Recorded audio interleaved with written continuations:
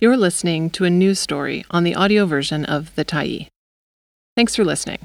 The Tyee is a nonprofit newsroom that is funded by our audience. So, if you appreciate this article and you'd like to help us do more, head on over to support.thetyee.ca and become a Tyee builder. You choose the amount to give, and you can cancel anytime. How Chicken Eggs Can Help Fight Childhood Cancers. By Michelle Gamage, February 22, 2024. BC Children's Hospital researchers are using a familiar ingredient in a novel way, fighting pediatric cancer. Researcher James Lim, an associate professor in the University of British Columbia's Department of Pediatrics, along with his PhD student Tariq Bhatt, are using fertilized chicken eggs to keep tiny biopsied samples of cancerous tissues from children's tumors alive in a lab. Then the idea is to test different ways to eradicate the cancer before recommending the best treatment to a child's clinical care team, but right now the research is also just proving that the egg can keep the microtumor alive, Lim said. Pediatric cancer is considered a rare disease and generally responds well to conventional treatment like chemotherapy, Lim said. The province's pediatric cancer cases are all treated at BC Children's Hospital, which sees around 130 to 150 diagnoses per year.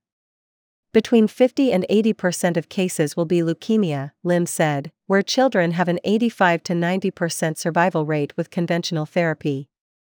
Pediatric brain tumors have a 70% cure rate with conventional therapy. Precision medicine steps in when the first several rounds of conventional therapy fail. It's a process of identifying and selecting drugs based on how they will attack the things that enable or drive each patient's cancer. Lim said BC is not very far out from the goal of being able to provide precision medicine to every kid for whom conventional therapy fails in BC, which he estimates would be around 10 kids per year. We're not there yet, but it's very achievable, he said. The only way you can know exactly how a person's tumor will respond to treatment, with all their unique genomics and other traits, is to test directly on the living tumor, Lim said. This is no easy task. First, a patient's cancer or tissue will be biopsied and sent to a lab for genetic testing and molecular characterization, which will tell researchers what drugs could be used to fight the cancer, Lim said. Next, researchers will check if any of those drugs are approved for use on children. Many drugs target specific proteins in a cancer and therefore don't have to be the big guns or even a cancer therapeutic, Lim said. One example is a common antibiotic, he said. They have a lot of activity against mammalian cells, and there are lots of antibiotics that have been approved for kids.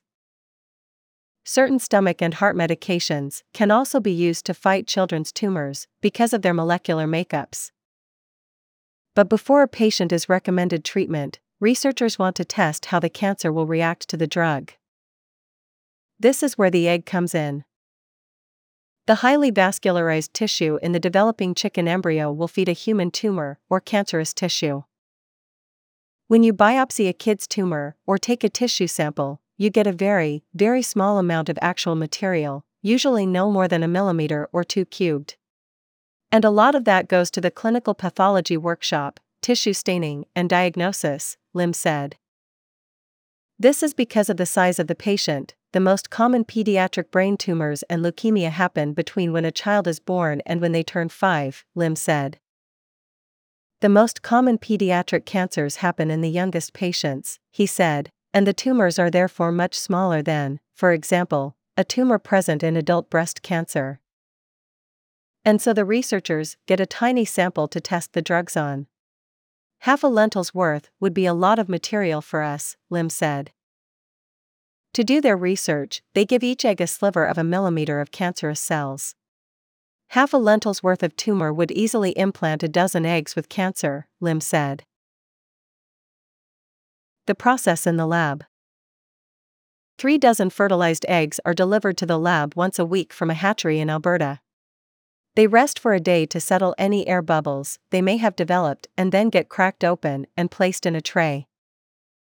It took some time to figure out the best way to crack open the eggs, Bhatt said.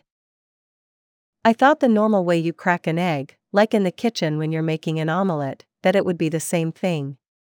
But it wasn't. They're so fragile when they're fertilized, and when you incubate them they become the highest fragile things, he said. The eggs are delivered each Thursday, are put in an incubator Friday, this day is dubbed embryonic day 1, are cracked open on Tuesday, embryonic day 5, and are given cancer on Monday, embryonic day 11, experimental day 1. There are 3 ways researchers are delivering the cancerous cells and then attacking the cancer, which could loosely resemble different ways a patient could be given treatment. First, there's intravenously, where things are injected into a vein. This would be pretty similar between the animal model and a human patient, Lim said. Next, there's topical, where bot makes a small cut in the chicken embryo and places a tumor sample onto it. This is treated by dripping drugs onto the tumor and could loosely translate into a human medication applied through a cream or lotion, he said. Finally, there's intraamniotic, where the cancerous cells are injected into the amniotic space around the embryo, as is treatment. This one doesn't really translate to humans, but could, very loosely, represent taking oral medication, Lim said. In an ideal scenario, each egg can have several samples of cancer given to it, which lets researchers test different drugs and doses, Lim said.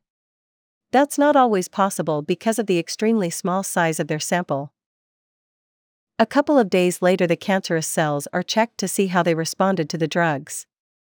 If the researchers find a drug that works, they'll recommend it to the patient's clinical care team, who then decides where to go from there. The research follows a set of ethical guidelines designed for work on chicken embryos. Lim and his team are careful to wrap up all of their research well before the 3-week mark, when an egg would traditionally hatch. This research is unique because it can use a tiny sample size, it's fast and affordable, and it could be built out to be offered to all children with treatment-resistant cancers in BC, Lim said. Cancer researchers can also implant small amounts of human cancer in mice, which can keep the cancerous cells alive, and even grow them, for several months before testing cancer treatments. The chicken egg model is much faster, delivering results in 5 to 7 days compared with 4 to 6 months, and cheaper, because it just requires buying chicken eggs and keeping them in an incubator compared with building a lab to house mice, Bott said.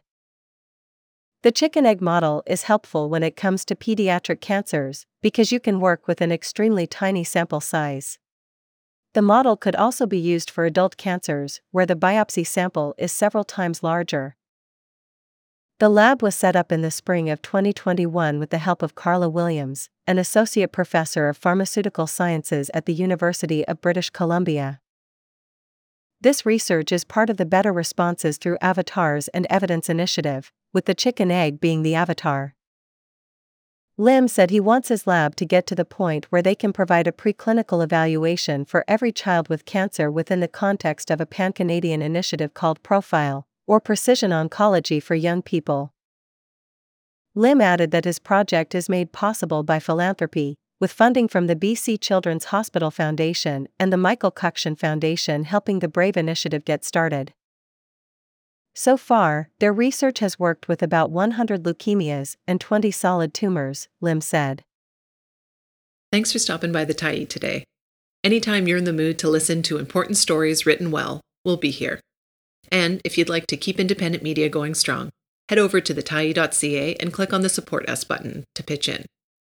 Finally, big thank you to all of our Tyee builders who made this story possible.